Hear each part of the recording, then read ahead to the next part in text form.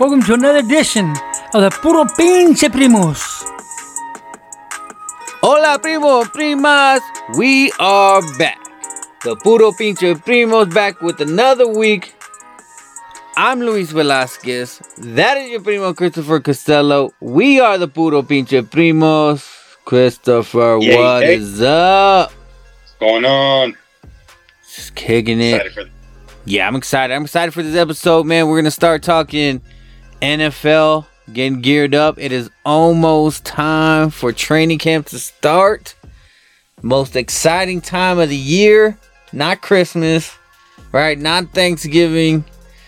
Not anniversary, which my anniversary is coming up next week, bro. I gotta remember. That's a good. Yeah. Don't forget that. Don't forget that one. But yeah, training camp is coming up. So many different fandoms are already. This is our year. Everybody's got hope. You know, even Detroit Lions out there, they're like, man, we got some hope.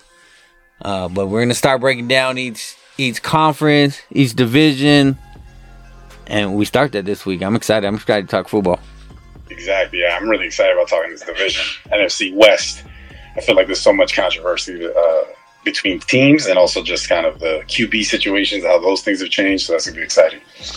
Yeah, it's going to be good. So what's going on, man? You were in Texas this last week? Scorching heat. Hot.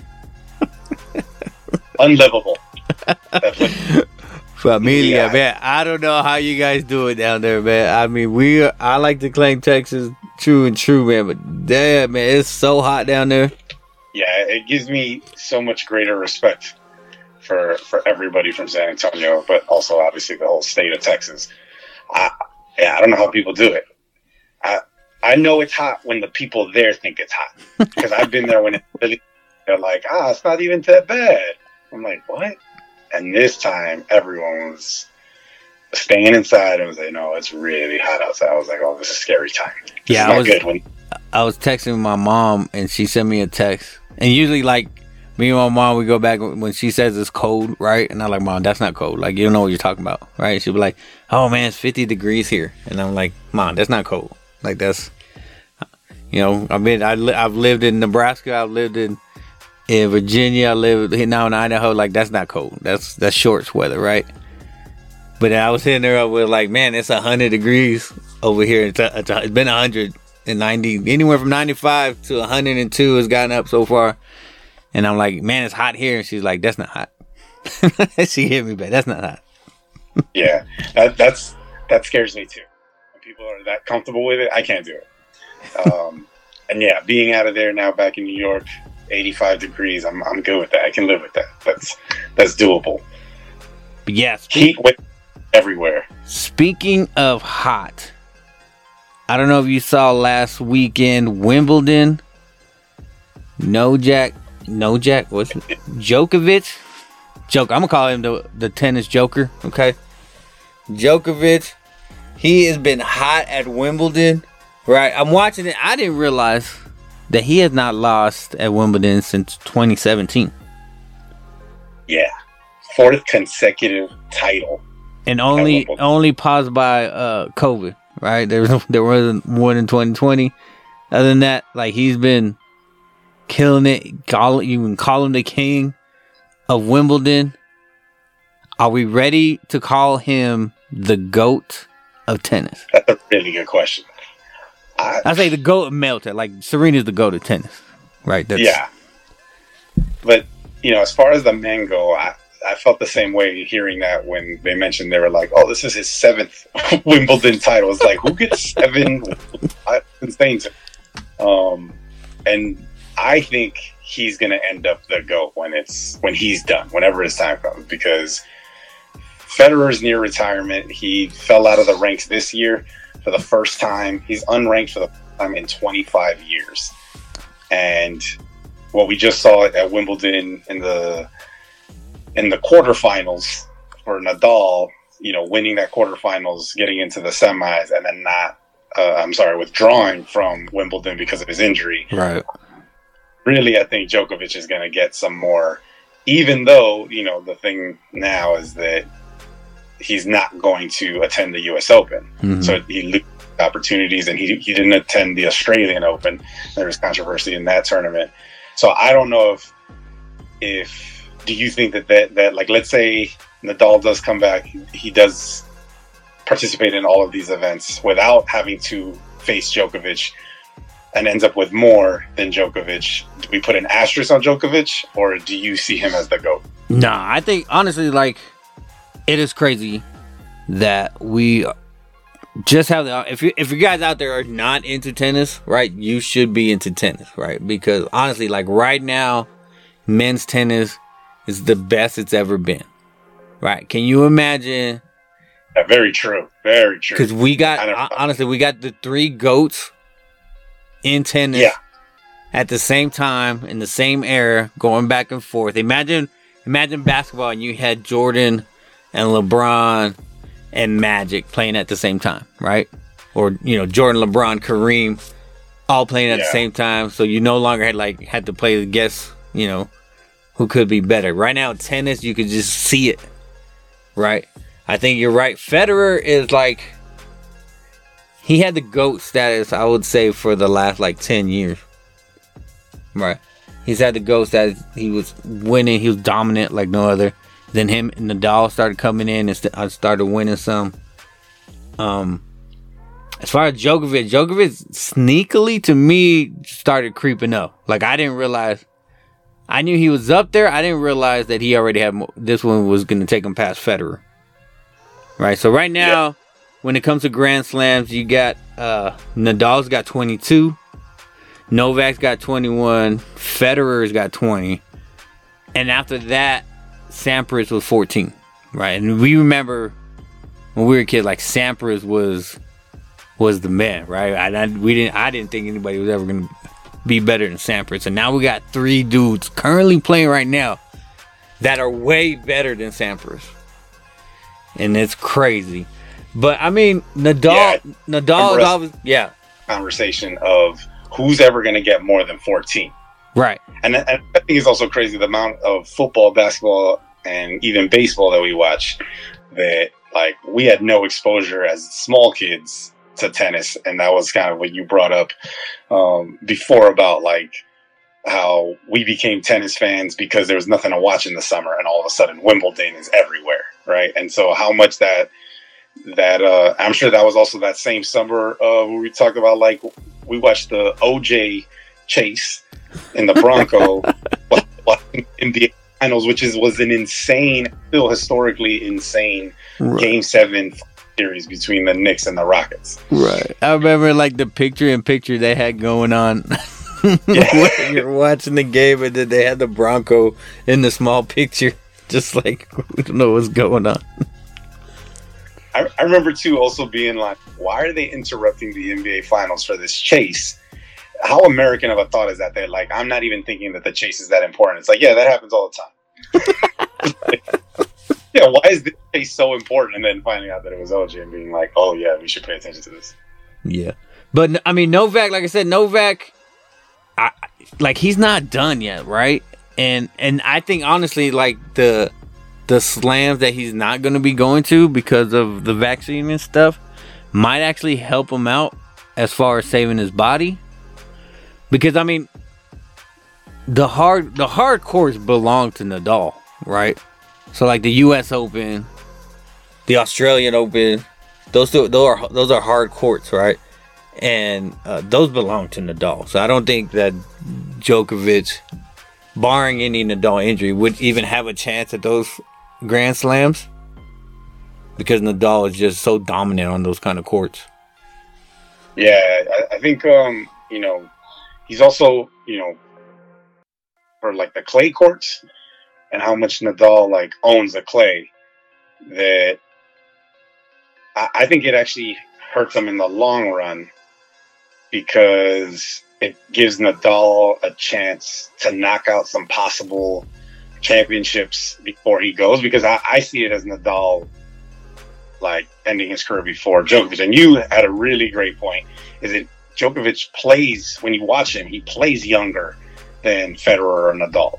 Right. And really important, right? Like, how, like, when we think about, like, LeBron doesn't look his age or his experience in the league, because he still like dominates in these very kind of young way. Like LeBron will still run down the lane and dunk on you, and that's like Absolutely. A young man, right? Like, that's what Tom Morant do.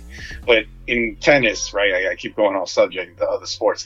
In tennis, I think one of the things is just that if you still look fresh, you got a really good chance to win, especially as an older player, because you have so much experience. Yeah, I think also like we have to think about.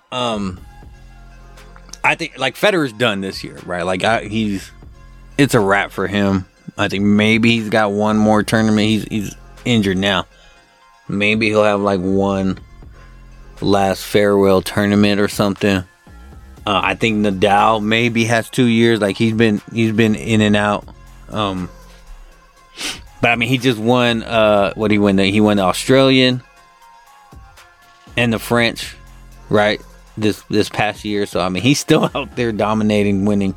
But I think he's got to have 2 years. I mean, the way that Novak looked, though, man, he could be in here for another 5. And I think that he's gonna keep pace. He's not gonna surpass Nadal while Nadal's still playing. But I think that when Nadal's gonna retire well before Novak, and Novak will take over. Yeah, I think what's going to be interesting about this U.S. Open is that I don't expect Nadal to be able to come back to be able to really play at a high level for that tournament. And if Djokovic is not going to compete and Federer is where he's at physically, I mean, this is really interesting for tennis as these. We talked about this last week, of like this end of an era of GOATs. Who's going to be the next like up and coming tennis stars? And the U.S. Open is a really great place to Kyrgios, man. Kyrgios. I hope he gets better. I hope I am all in on Kyrgios. Yeah, watching Kyrgios, right? I thought he looked the most humble I've ever seen him when he was receiving his trophy at Wimbledon, right? Yeah. Like he seemed like a person. Like it was like, oh, this might be who you really are. You might not be like an asshole. There might be some humility to you. I thought it was Djokovic spoke highly of him before and after. You know, even in his own speech, there was a pretty good amount of time that was dedicated to him. But my question for you is this, and I thought was really interesting, and I guess I just never noticed it. But the Kate Middleton, yeah, right, the Duchess, right, Catherine Middleton, future Queen of England, presented the trophy. Right. Now, you know, this is more, I guess, social political, but like, do you think that should be the person that presents this to the athletes? Like, I don't understand how that's like symbolic of, like, does that mean like, oh, we even got the future queen to come and do this? Or do they have even any like sporting events in that way? Yeah, I mean, I think it's all for show, right? Like even the whole, you know, Queen of England, like there's not really power there, right? It's just like, to me, it's just like the UK, like trying to be like all above, like we're more proper than everybody else, and so we have a queen, right? And so like there's no real power there. It's all real show, and it's just part of the show. When you think of England, you think about the royal family, and so it's whatever to me. But isn't it weird that they like that people still acknowledge them as king and queen? Like, I think to me it's so odd that people like still go with this. Like, yeah, absolutely. Like, ways. It is like, and like how we as Americans are supposed to care. Like, what happened? I think it was last month. There was like, I don't know, like an anniversary of the Queen of England, been for so long, and it was all over the TVs, and they were showing parade. Like, why do we, especially as Americans, why are we supposed to care so much about them? And they're all over our tabloids, and it's just, I don't know. I don't get it, but I'm not from England, so I don't know what the deal is. Yeah, it's odd to me. I don't understand how people. I thought the best thing that I saw of like, because they keep showing them throughout Wimbledon, right, throughout the final match, for you said like for the show, and to be like, oh, look, these people's presence, and they cut right away when he started doing it. But the son that they took, they have two boys and a daughter, but the the last time the younger son was like acting really bratty with her, and I thought what was interesting was that they caught the older son this time straight digging in his nose, and that was my like fake. So I was like, yes, these are the proper people, and this child is digging in his nose, which also is like, what child is not digging in their nose? Yeah, when I started seeing that, I saw the kid there. I was like, I felt bad for the kid, right? Because I was like, man, like he already has to be proper, right? Yeah, he already at this age, like he's got to be all dressed up, going to this championship, and he's already, he sits up straight. And I was like, when I saw him picking his nose, I was like, oh, finally, he's a kid. Good for the kid. He's gonna be a kid there for a little bit, but I'm sure he got hell when he got home. Right? We don't do that. We're royalty. So the female, what do you think about the female? What's her name? Elena Rybakina? I think so. I think that's how you say it. Yeah, she came in. She dominated the women's side. She didn't lose a set the whole first week. Not a set at all. The whole first week of the tournament. I think she's up and coming. The whole controversy of Wimbeldon not allowing Russians to play, but then what did she claim? She's Kazakhstan. Okay. Yeah. So what are your thoughts on that? I think it's interesting that they know she's from Moscow, which, like, if she really is Russian and then is repping another country to go win Wimbledon, it would be like the most Russian thing that you could do, right? Like, straight out of the Russian playbook. Right. By fraud shit. But also I think that, like, it's really difficult to, I feel like, oust athletes from situations. But yet, I think in the case of like Russians, is like, how much are these Russians? Only because they've been caught before. This is not me being like, all the Russians are crooked, but the fact that they've been caught at least with their Olympians, using substances that they weren't supposed to be using. And so I think those are the things that come up, is like, if she's not someone who's like breaking the rules in that way of like, they would be like substance use, I kind of don't really care. Like, let this woman play. I think the whole thing to me was just weird. Like, how do you say, I mean, I get what they were trying to do. I guess, like, when Wimbledon just wanted to put the stamp, like, we don't agree with what Russians doing to Ukraine, which I get it, right? But, like, where do you stop, right? Like, you're ousting these Russian tennis players from what their government is doing. Where does it stop? Because you can go to different countries. You go, like, what if they did that to us? Like, hey, the stuff your government is doing to women, bam, American players, you can't play because we don't agree with yours, right? And so where do you stop? Where's the line? I think they was overblown, and just, unless like you could prove that they have direct ties to the government and what they're, like why would you ban these players? This is weird. But yeah, like I feel like with those situations, that's where you don't want to stop things like competitive sports, because that's the way sports is, like a bridge. It's why we have the Olympics, right? Like, because you can try and create some sort of middle grounds with the like sacrifices that athletes make to like pursue their goals. All right, starting out in our first segment for this show, we promised that we would bring everyone reviews of every division in the league. We're starting this week with the NFC West. So I don't know where you want to start. Louis, what team you want to start with in the NFC West? We'll follow your lead.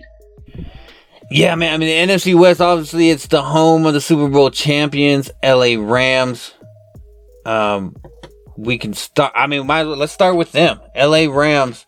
They've won the Super Bowl this last year. They really didn't lose anybody. They lost Von Miller.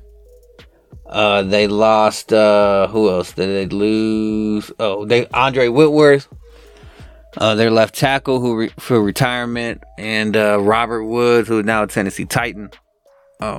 That's it, right? OBJ, who knows what he's going to do. Maybe he'll come back. But other than that, like, I feel they got better. They got got Allen Robinson. I know you're really high on him. They got Bobby Wagner as a linebacker.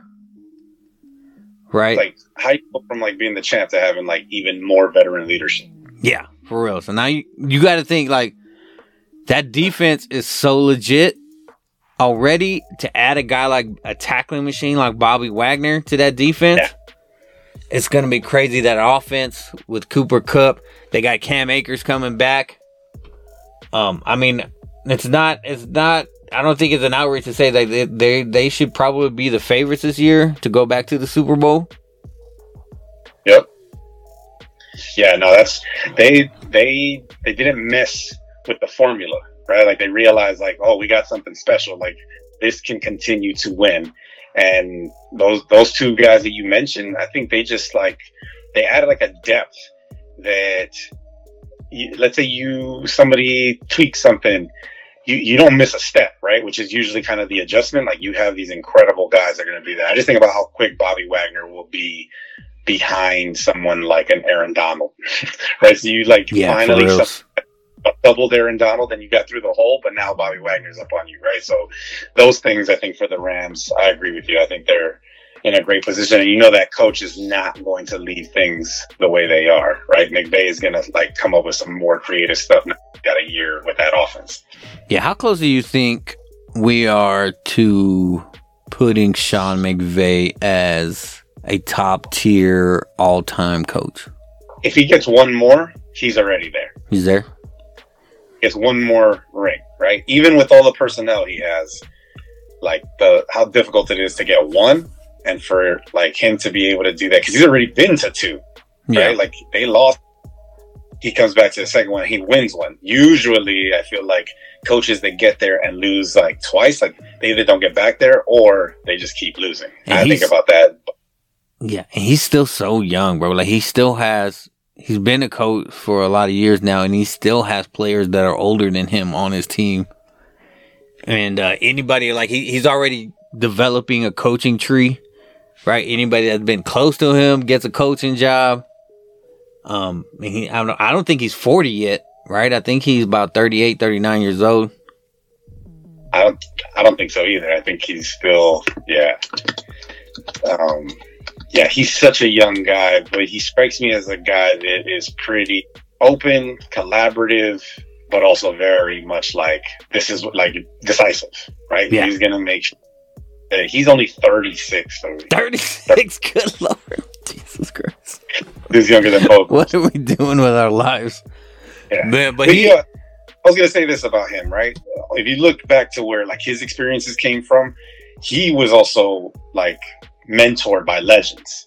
And so like how much does mentorship count in anything that you do, right? Where like how well you can perform or do your job when you have had really great leadership. And that's, as Spurs fans, we know, I'm gonna throw that in there, right? Like the coaching tree of Popovich and like how much that matters to like really, because guys aren't under these guys for like 1 year, right? There's like years of watching and observing these incredible mentors and then being able to branch out.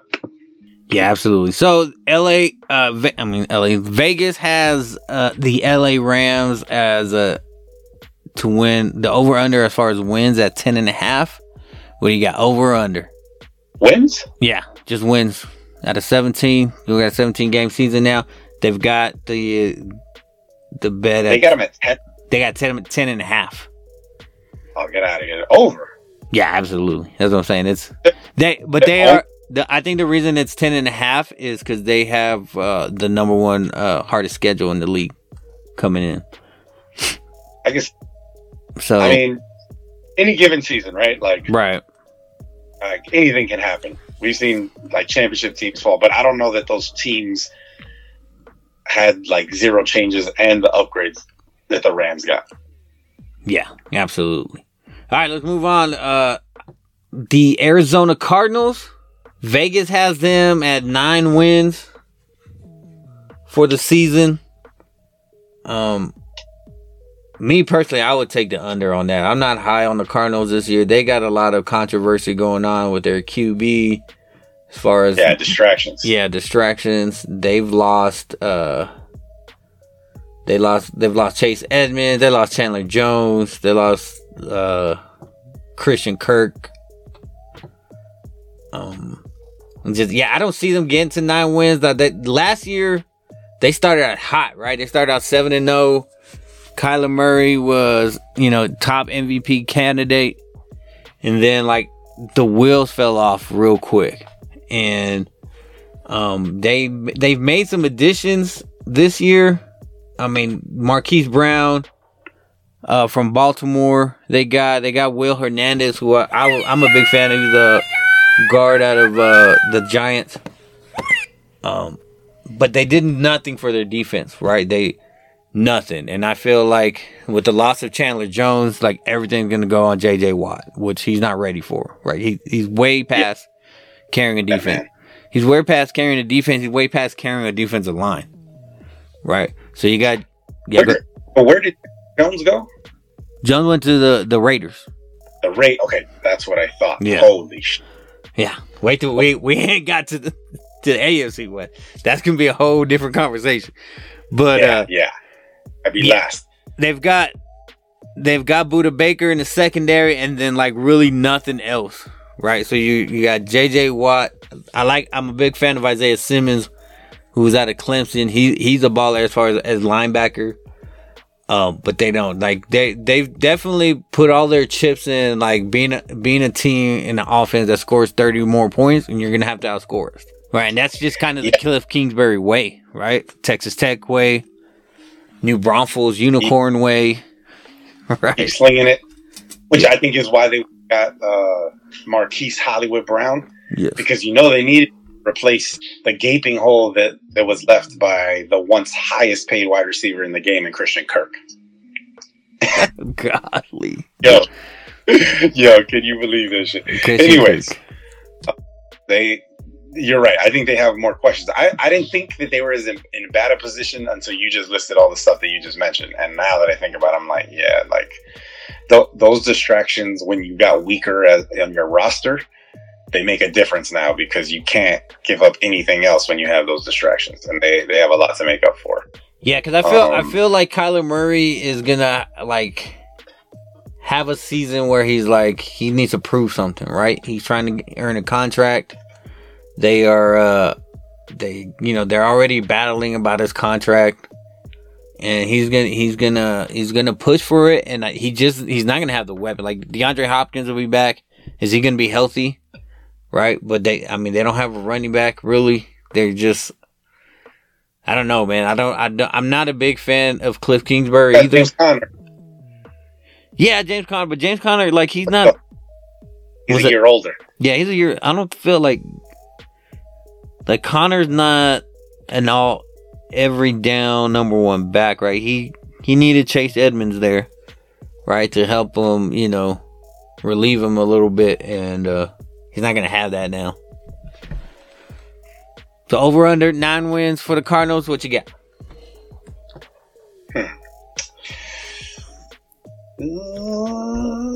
For whatever reason, the 17th somehow makes it feel like so much longer in just counting records. But I'd probably say under, just based off of their own division. The fact they got to play Rams, so that's got to be 2 L's right there, just on their own. So, and I don't know that they'll beat San Francisco with that defense. I would say under for them. Next up in this division is the Seattle Seahawks. All of a sudden, they just became so boring. Now, don't even Seattle Seahawks. They're getting owned by the U.S. Open. Yeah, the Seahawks are just out here getting owned by the U.S. Open right now. You got DK Metcalf, and then nothing else, right? Rashad Penny came on at the end of the year on their offense, but that was with Russell Wilson, right? What is he gonna be? What? It's gonna be bad. They'll be bad. To me, Seattle Seahawks are in it for the number 1 pick this year. There's a lot of QBs coming out of college. They're gonna be really good this year, and so I think that's what they're gearing their future towards. I feel like if that's the case and they're not really looking that deep into the future, they got to release that wide receiver duo that they got over there, because they're going to waste basically the end of Lockett's career, and you got DK Metcalf that, I mean, I would think that man would want out if they go into a season where they bullshit and don't really try to win. I feel like they have no choice but to go and get Garoppolo, because this is the time. Like, you need to go get that man, because he's going to want a job. He's capable of holding the job, and he knows that division, right? So he's going to be able to like read information on those defense. I think you have to go get him, even if you don't plan on winning. I mean, you got to sell tickets and try to keep DK Metcalf in that city. Yeah, to me, the fact that they're not really have him yet, to me, screams like we're not trying to win this year. We're not. The way we've got, we're resetting, we're tanking. Hopefully, we can get CJ Stroud from Ohio State as our QB, but they're not trying to win. I don't see them like they. I mean, the over under for them for Vegas is at 5.5. Damn. Right, so Vegas also doesn't see them as anything, and I would go under. Like I might go under. Yeah, I think 5. Yeah, maybe less. Yeah. Last on this list, which I'm actually really interested in talking about. I think that they have interesting storylines and drama, but also they're an interesting team to me, is the San Francisco 49ers. I think San Francisco, when I think about them, the first thing that I think about, because I feel like he's the face of that team after last year, is Debo, and the fact that they still got a contract dispute with him. But one of the positives they were saying is that Debo, he showed up to camp at least, which is a good sign, right? He's willing to be there, negotiate. Maybe he's also that's what he's doing because either that's the type of guy he is, or he's showing that other teams, like, I'm a team guy, so come get me. But either way, where do you fall on this Debo contract negotiation, especially after what we know has happened to us as Tennessee Titans fans and not giving the wide receiver the money? I find it. I think it's over. Like, I think this whole thing. I think he's gonna play. Debo's gonna be a 49er for this year. I think that with Trey Lance coming back, I mean, not coming back, but with Trey Lance looking like he's going to be the number 1 QB, like, they realize that they need Debo there to help with the transition. Again, Trey Lance to become a star. So eventually they'll pay him, and I think maybe we'll see like a mid-season contract signing with him. But I think that it was a lot of smoke with Debo, a lot of following, but I think they work it out. And the fact that he's still 49er now, I don't think he's going anywhere. Do you think that the Trey Lance move is that they're like, we might as well just move on because he's the guy we have for the future, or that they're like, oh no, we already know he's better than Garoppolo, or both? I think they realize. I think they have the roster that can take them to a Super Bowl. They have a roster that can win a Super Bowl. That defensive line may be the best defensive line. Do you think that? You think they can make the Super Bowl? I think so. Really? I think so. But I don't think they can do that with Garoppolo. I think they can make the playoffs. I think maybe they can win a game, or two in the playoffs with Garoppolo. But for them to make that leap into the Super Bowl, I think they're going to need somebody that can push the ball down the field. And so Trey Lance can do that. Now he's going to mess up. Like, this is going to be his first year, right? So he's going to have a lot of mess up. Hopefully for them, that's early in the season and he gets a flow and he starts doing that. But with Trey Lance, they're going to have the opportunity to go deep like they didn't with Garoppolo. So what do you think about their running back situation? Because I feel like that's the thing they're going to need for Trey Lance to rely on, because of what you just mentioned, where they eat, like, rookie quarterbacks make mistakes. They're not polished. Sometimes you need to take the ball out of their hands, right? Like, do you think that Trey Lance and Elijah Mitchell are a backfield that can handle the like management of a year, like sustaining them, getting them through a whole season into a Super Bowl. With Shanahan's system, right, has always been a running back, a running back system. Like you can plug and play anybody, right? With Shannon, going back to his father, he was coaching at Washington and coaching at in Denver, right? Just that whole Shanahan system has always been like anybody can come and play running back. And shout out Elijah Mitchell, helped me get to the finals of fantasy football last year. Okay, so appreciate him, and he was definitely decent, man. He was definitely stepped up. But they did lose Raheem Mostert to Miami, right? And they drafted the dude from LSU. What's his name? Davis Price. That's his name.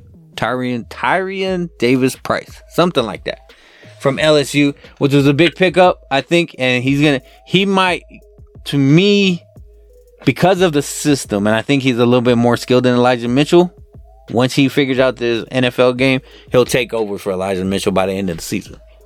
So the running game's always going to be there for a team like the 49ers, for a team coached by Shanahan. The Wheel of Chingadera. Yep, it's time for the Wheel of Chingadera. Spin number 1.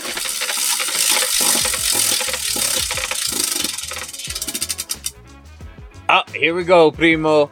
ESPN has come out. It is that time of year where we start talking football, and we come up with every way, shape, and form to talk about football because there's just nothing going on else in sports. ESPN comes out with their top 10 list. They came out with the quarterback list. They came out with the running back list. We're about to dice it up. The QB list right now. Let me break it down to you, Primo. At number 10, Dak Prescott. Number 9, Deshaun Watson. Number 8, Russell Wilson. Number 7, Justin Herbert. Number 6, Matthew Stafford. Number 5, Joe Burrow. Number 4, Tom Brady. Number 3, Josh Allen. Number 2, Patrick Mahomes. And the number 1 quarterback, according to ESPN, is Aaron Rodgers. Now, that is the fake list. ESPN, they're not really a credible organization. We're going to give you the Puro, Pinche, Primos credible top 10 list. Who you taking out? Who you moving around? What you got, Primo? So I think one of the things that ESPN definitely got right was the snub of Lamar Jackson. How can you leave that man out of this list? So he's definitely one of the guys that's going in. There's definitely no way that I am going to let any list of mine have Deshaun Watson on it. Get out of here. So for me, pendejo. Gone. Bye, Felice. Immediately replacing Lamar Jackson, similar talents as well. But the other guy that I couldn't like have on my list, even though I'm a nice guy, I like him. I root for him even sometimes. But Dak Prescott is not a top 10 NFL quarterback. No way is this guy in the top 10. So my top 10, right? He actually might be 9, but definitely top 10 is Derek Carr from the Las Vegas Raiders. Gotta put that dude in. Give that dude his respect. Go look at the numbers. And then also just what he had to go through last year with that team and the tragedy with Henry Ruggs. And also losing his head coach with that scandal in Las Vegas. But Derek Carr is the guy for me. Who's your replacement, your edit, the guy that you're trying to remove from that list? Primo, it's almost like we're related, Primo. I don't know what's going on, but absolutely Deshaun Watson, get your ass out of it. Pendejo. Like, don't get on this list. Not only for everything that you are as a human being, that I don't want you anywhere near my list, but just, I mean, you took the whole year off.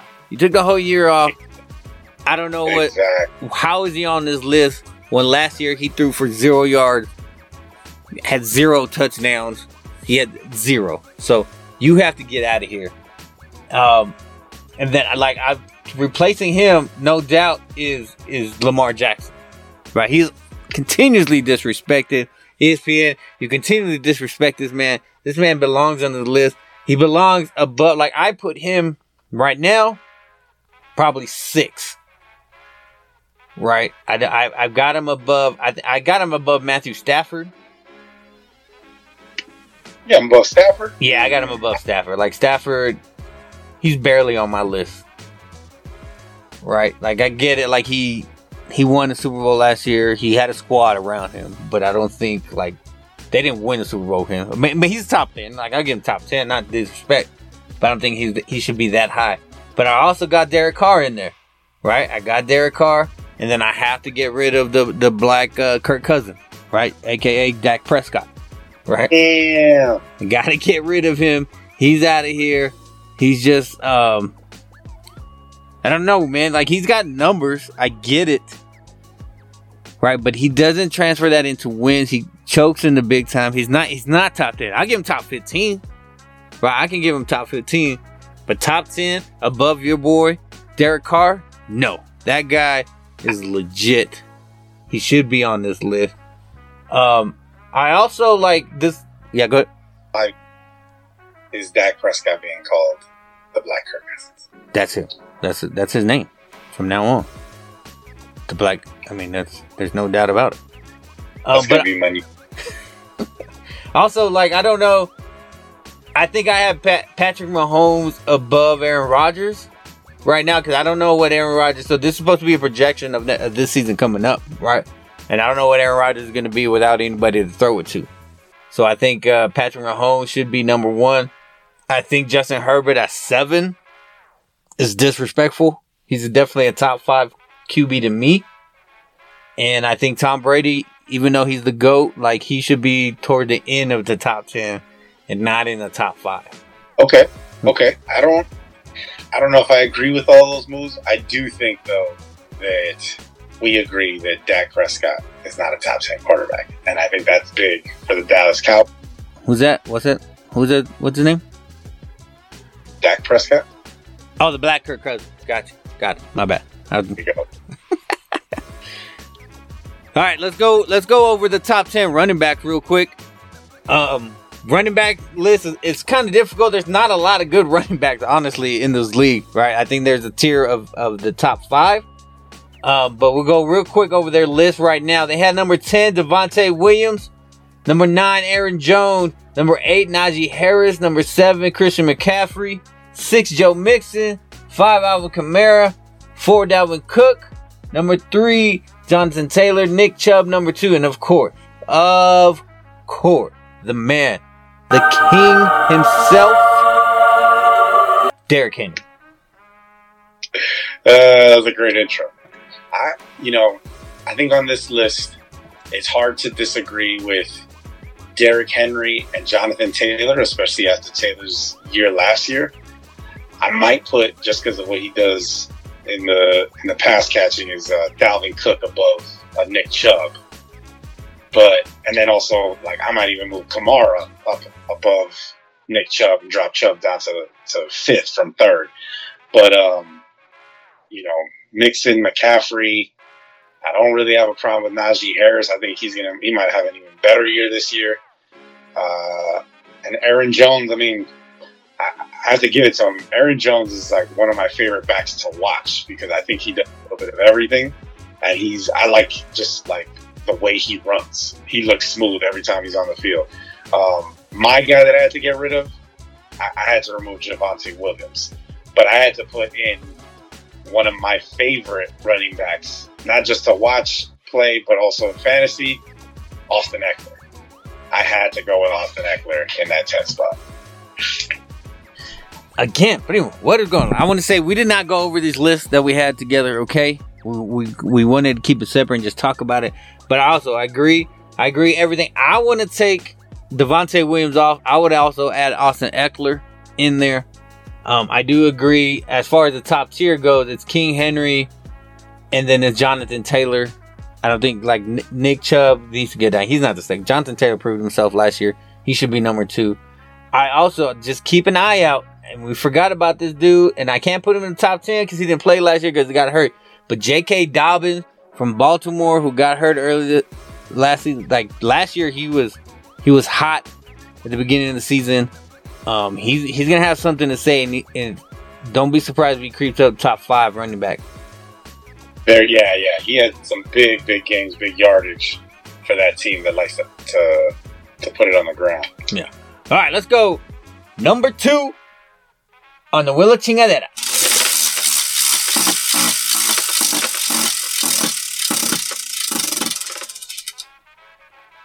Ooh, LeBron James comments about Brittany Griner. So, if you've heard our episodes before, we talked about Brittany Griner. She's in Russia right now. She's locked up.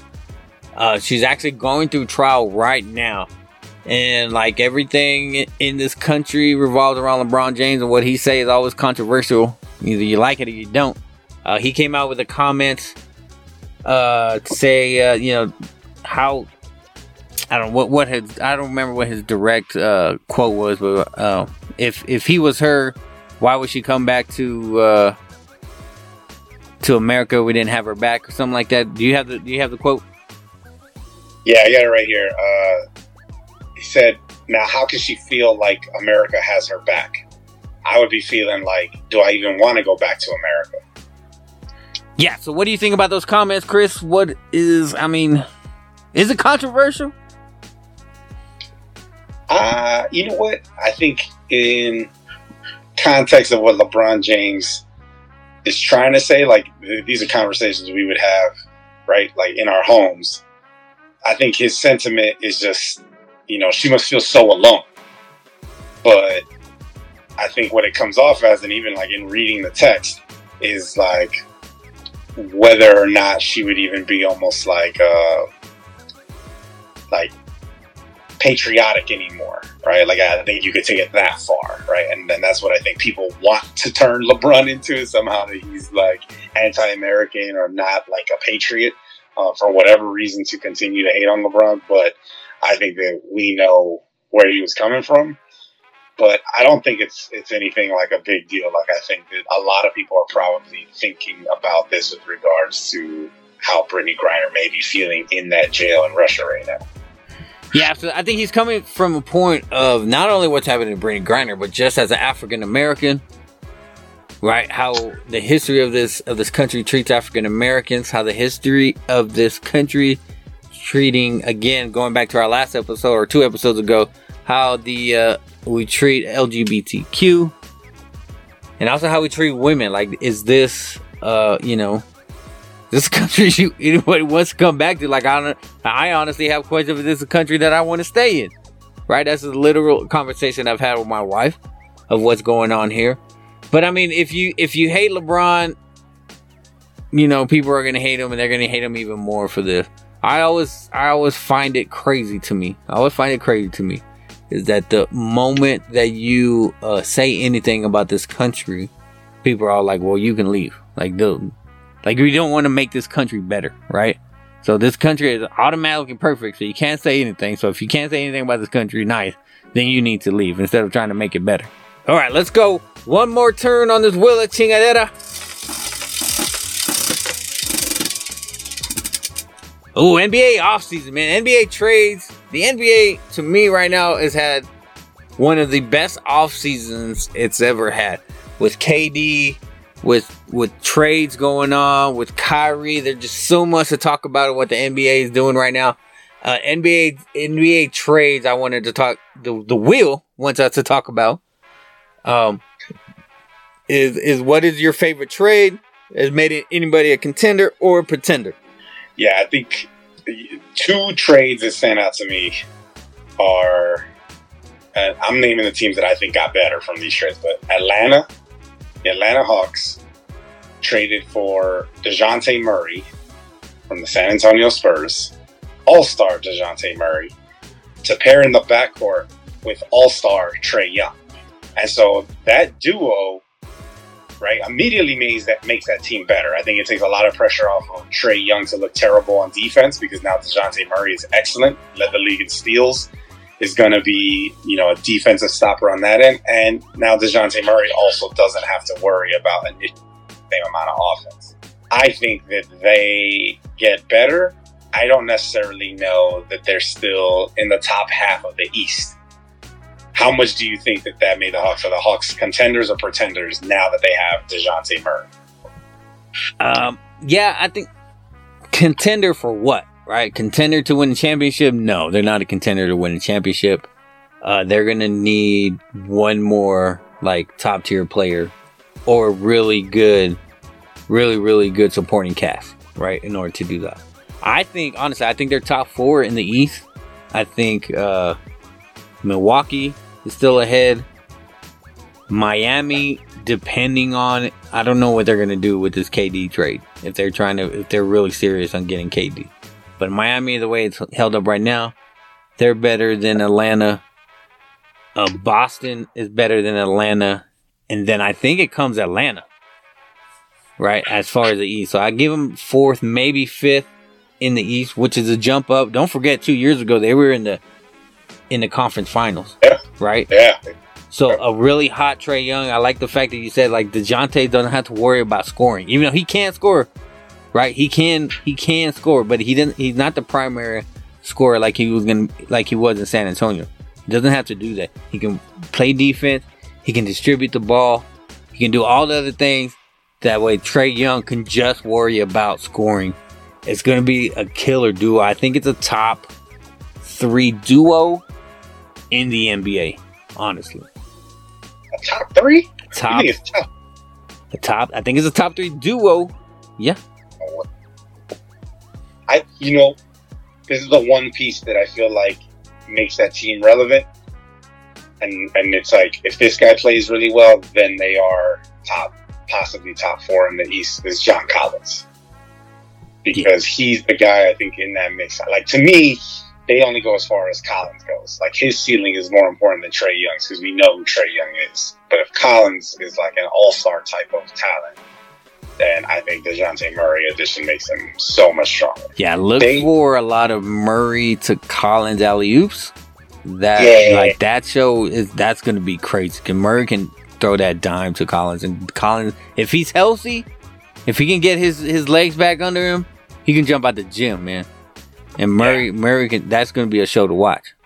The other trade, and I think this is a bigger trade, was the insane amount of picks that were sent to Utah for the Minnesota Timberwolves to get Rudy Gobert. Where were you at on that trade? Did they give up too much? Did the Wolves win that trade? Does Utah win that trade? Is Gobert worth what they gave up for him? This is the rare trade. No, it's not rare, because last year we had the Harden-Simmons trade where nobody won. This one, like both teams, this was horrible. For the Wolves to give up all that draft capital for this was crap. Like Gobert, I don't know what the plan is. Like him and Karl Anthony Towns, I'm not sure how that is gonna look together, right? Karl Anthony Towns doesn't have to play defense. Good, he don't like to play defense. And I guess Rudy Gobert doesn't really have to play offense because he don't like to play offense either.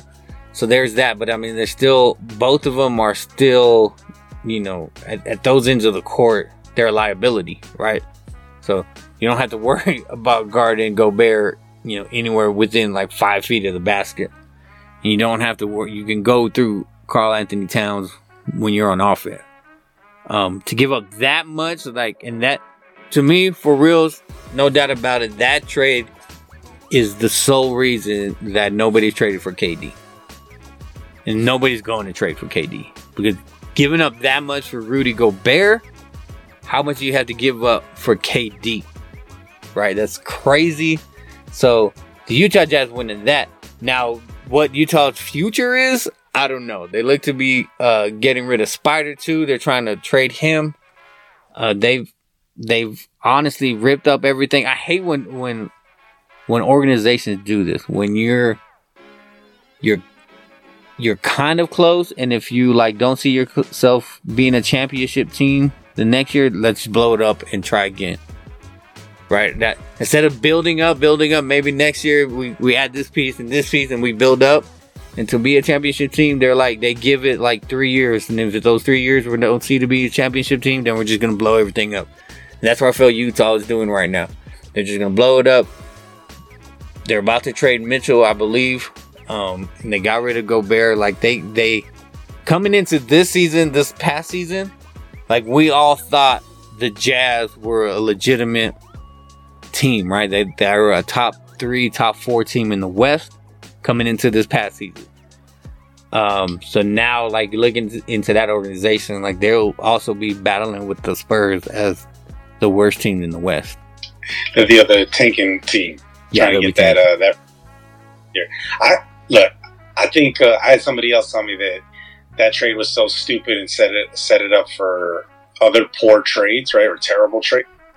Honestly, I think with regards to who they are, the Minnesota Timberwolves, what they've seen from their current team, right, that they are just like eked into the playoff and got into the playoffs. I think it's actually a genius move by the Minnesota Timberwolves. I think that it's genius only because I think Rudy Gobert is the piece that they are missing, in the sense of, like, they don't need other guys to dominate the ball, right? They already have D'Angelo Russell, they have Anthony Edwards, who's going to get his shots, and they have Karl Anthony Towns. It's almost like there's no shots to go around anymore. So you don't need players that want shots. I think Rudy Gobert clogs up that hole in the middle. I think they become much better defensively, because I think he may have his highest rebounding and block shots totals in Minnesota, because they're not going to ask him to, like, be part of any part of the offense. I think they're just going to ask him to kind of get out of the way. And I think it allows Karl Anthony Towns to get those, like, we talk about Chet Holmgren, those help blocks that are almost kind of like a spike in volleyball. Like, it's kind of set up for you to get that block. I think Karl Anthony Towns is going to get some of those. His job's going to be a lot easier.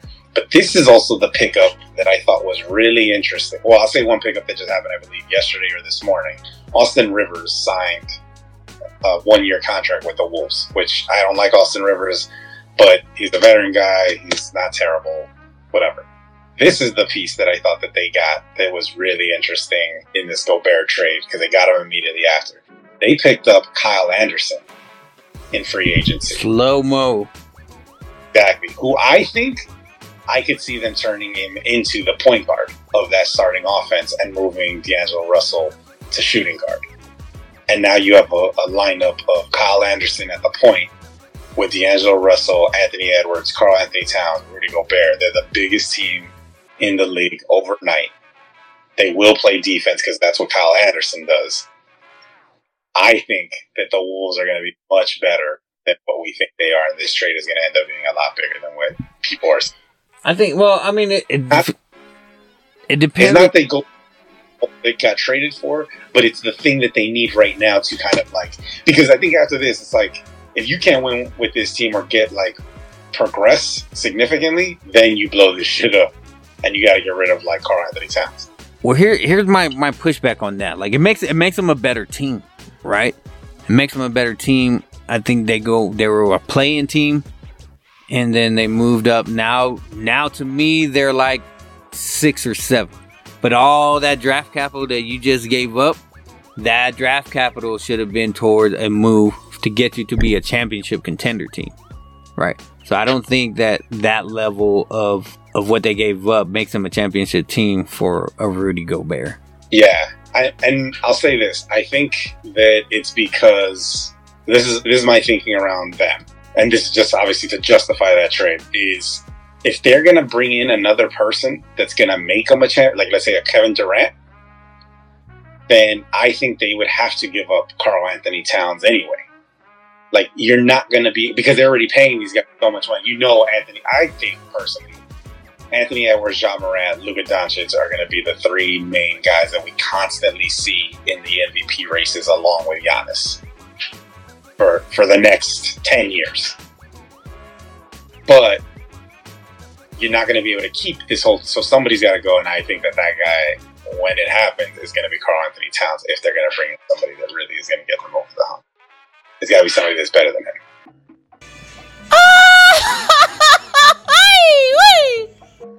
Oh yeah, you heard that sound. It is time for the Grito segment of the Puro Pinche Primos. Primo, I'm going to take this over. I've recently started getting into this guy. He is a pitcher at a Miami Marlins. And I know what you're saying, fans. I know what you're saying. Miami Marlins. Yeah, they actually have a good player, right? And this player is Sandy Alcantara. He is from the Dominican Republic. Shout out to my Dominicanos out there. He is absolutely killing it in pitching right now. He's absolutely pitching. He is second in the league in ERA. He is top 10 in strikeouts. To me, the most impressive thing right now is he's got 8 games where he's gone into the 8th inning or more. And in today's game, like, that is just unheard of, right? That is unheard of. He's got stuff. He can throw up to 110. He's got a killer slider. Sandy Alcantara is most likely going to be the starting pitcher for the National League in the All-Star game coming up. Primos and Primas, if you have not heard about this dude, it is time to open your eyes and watch this dude. Sandy Alcantara, and it's not hard to find, right? He's 6'5" standing on that mound. He's young. He's 30 innings pitched. Yeah. He got 130 innings pitched and 111 strikeouts already this season at the All-Star break. Yeah, man, this dude is legit. Like, to me, he could be the best pitcher this year. Like, Cy Young is probably, especially in National League right now, like, Cy Young is on this dude's radar. Give it to him already, barring any injuries or whatnot. This dude is legit. Sandy Alcantara from the Dominican Republic, pitching for the Miami Marlins. If you haven't heard of him, Primos and Primas, check him out. Watch him in next week's All-Star game. This dude is legit. Shout out again, a Grito to Sandy Alcantara. And this week, to close out the week, we leave you with the close out every episode of Puro Pinche Primos with the Tapao of the week. And this week, oh my goodness, this week, Tapao of the week. This is so sad. This is so sad. First Lady, we were just talking about the formalities at Wimbeldon. First Lady Jill Biden, who visited San Antonio, Texas, our hometown, this past week to visit at a United Latino conference, where she made comments about how unique all Latinos are and compared Latinos to breakfast tacos because of the wide popularity of breakfast tacos in San Antonio. No, Texas. she didn't do that. She didn't do that. You know she did. She didn't do that. Sometimes some people just try too hard. Here's the comment from First Lady Joe Biden. Of this community, as distinct as the Bogotas of the Bronx, as beautiful as the blossoms of Miami, and as unique as the breakfast tacos here in San Antonio. Yeah. Hold on. The first thing that hits me from that one is the what from New York? What is she saying from New York? In case anybody was wondering, what he meant to say was bodega. Or even could have gone away with bodega. But I don't know what to say. What is clear is that this lady did not know how to say it and was thinking about the spelling of the word as saying, which happens to all of us. But it doesn't happen when we're addressing the largest growing population in your country when you're the first lady. What is going on? So this week's Tapao of the Week goes to First Lady Joe Biden. Be better. Well, that wraps up this week's show. Thank you, everybody, for listening. Y'all make sure to like, comment, or review today's episode. You can find us on Twitter, Facebook, and Instagram. That's Puro Pinche Primos. You can find us on all major podcast platforms or Google Puro Pinche Primos for our website on Captivate FM. We are the Puro Pinche Primos. Peace.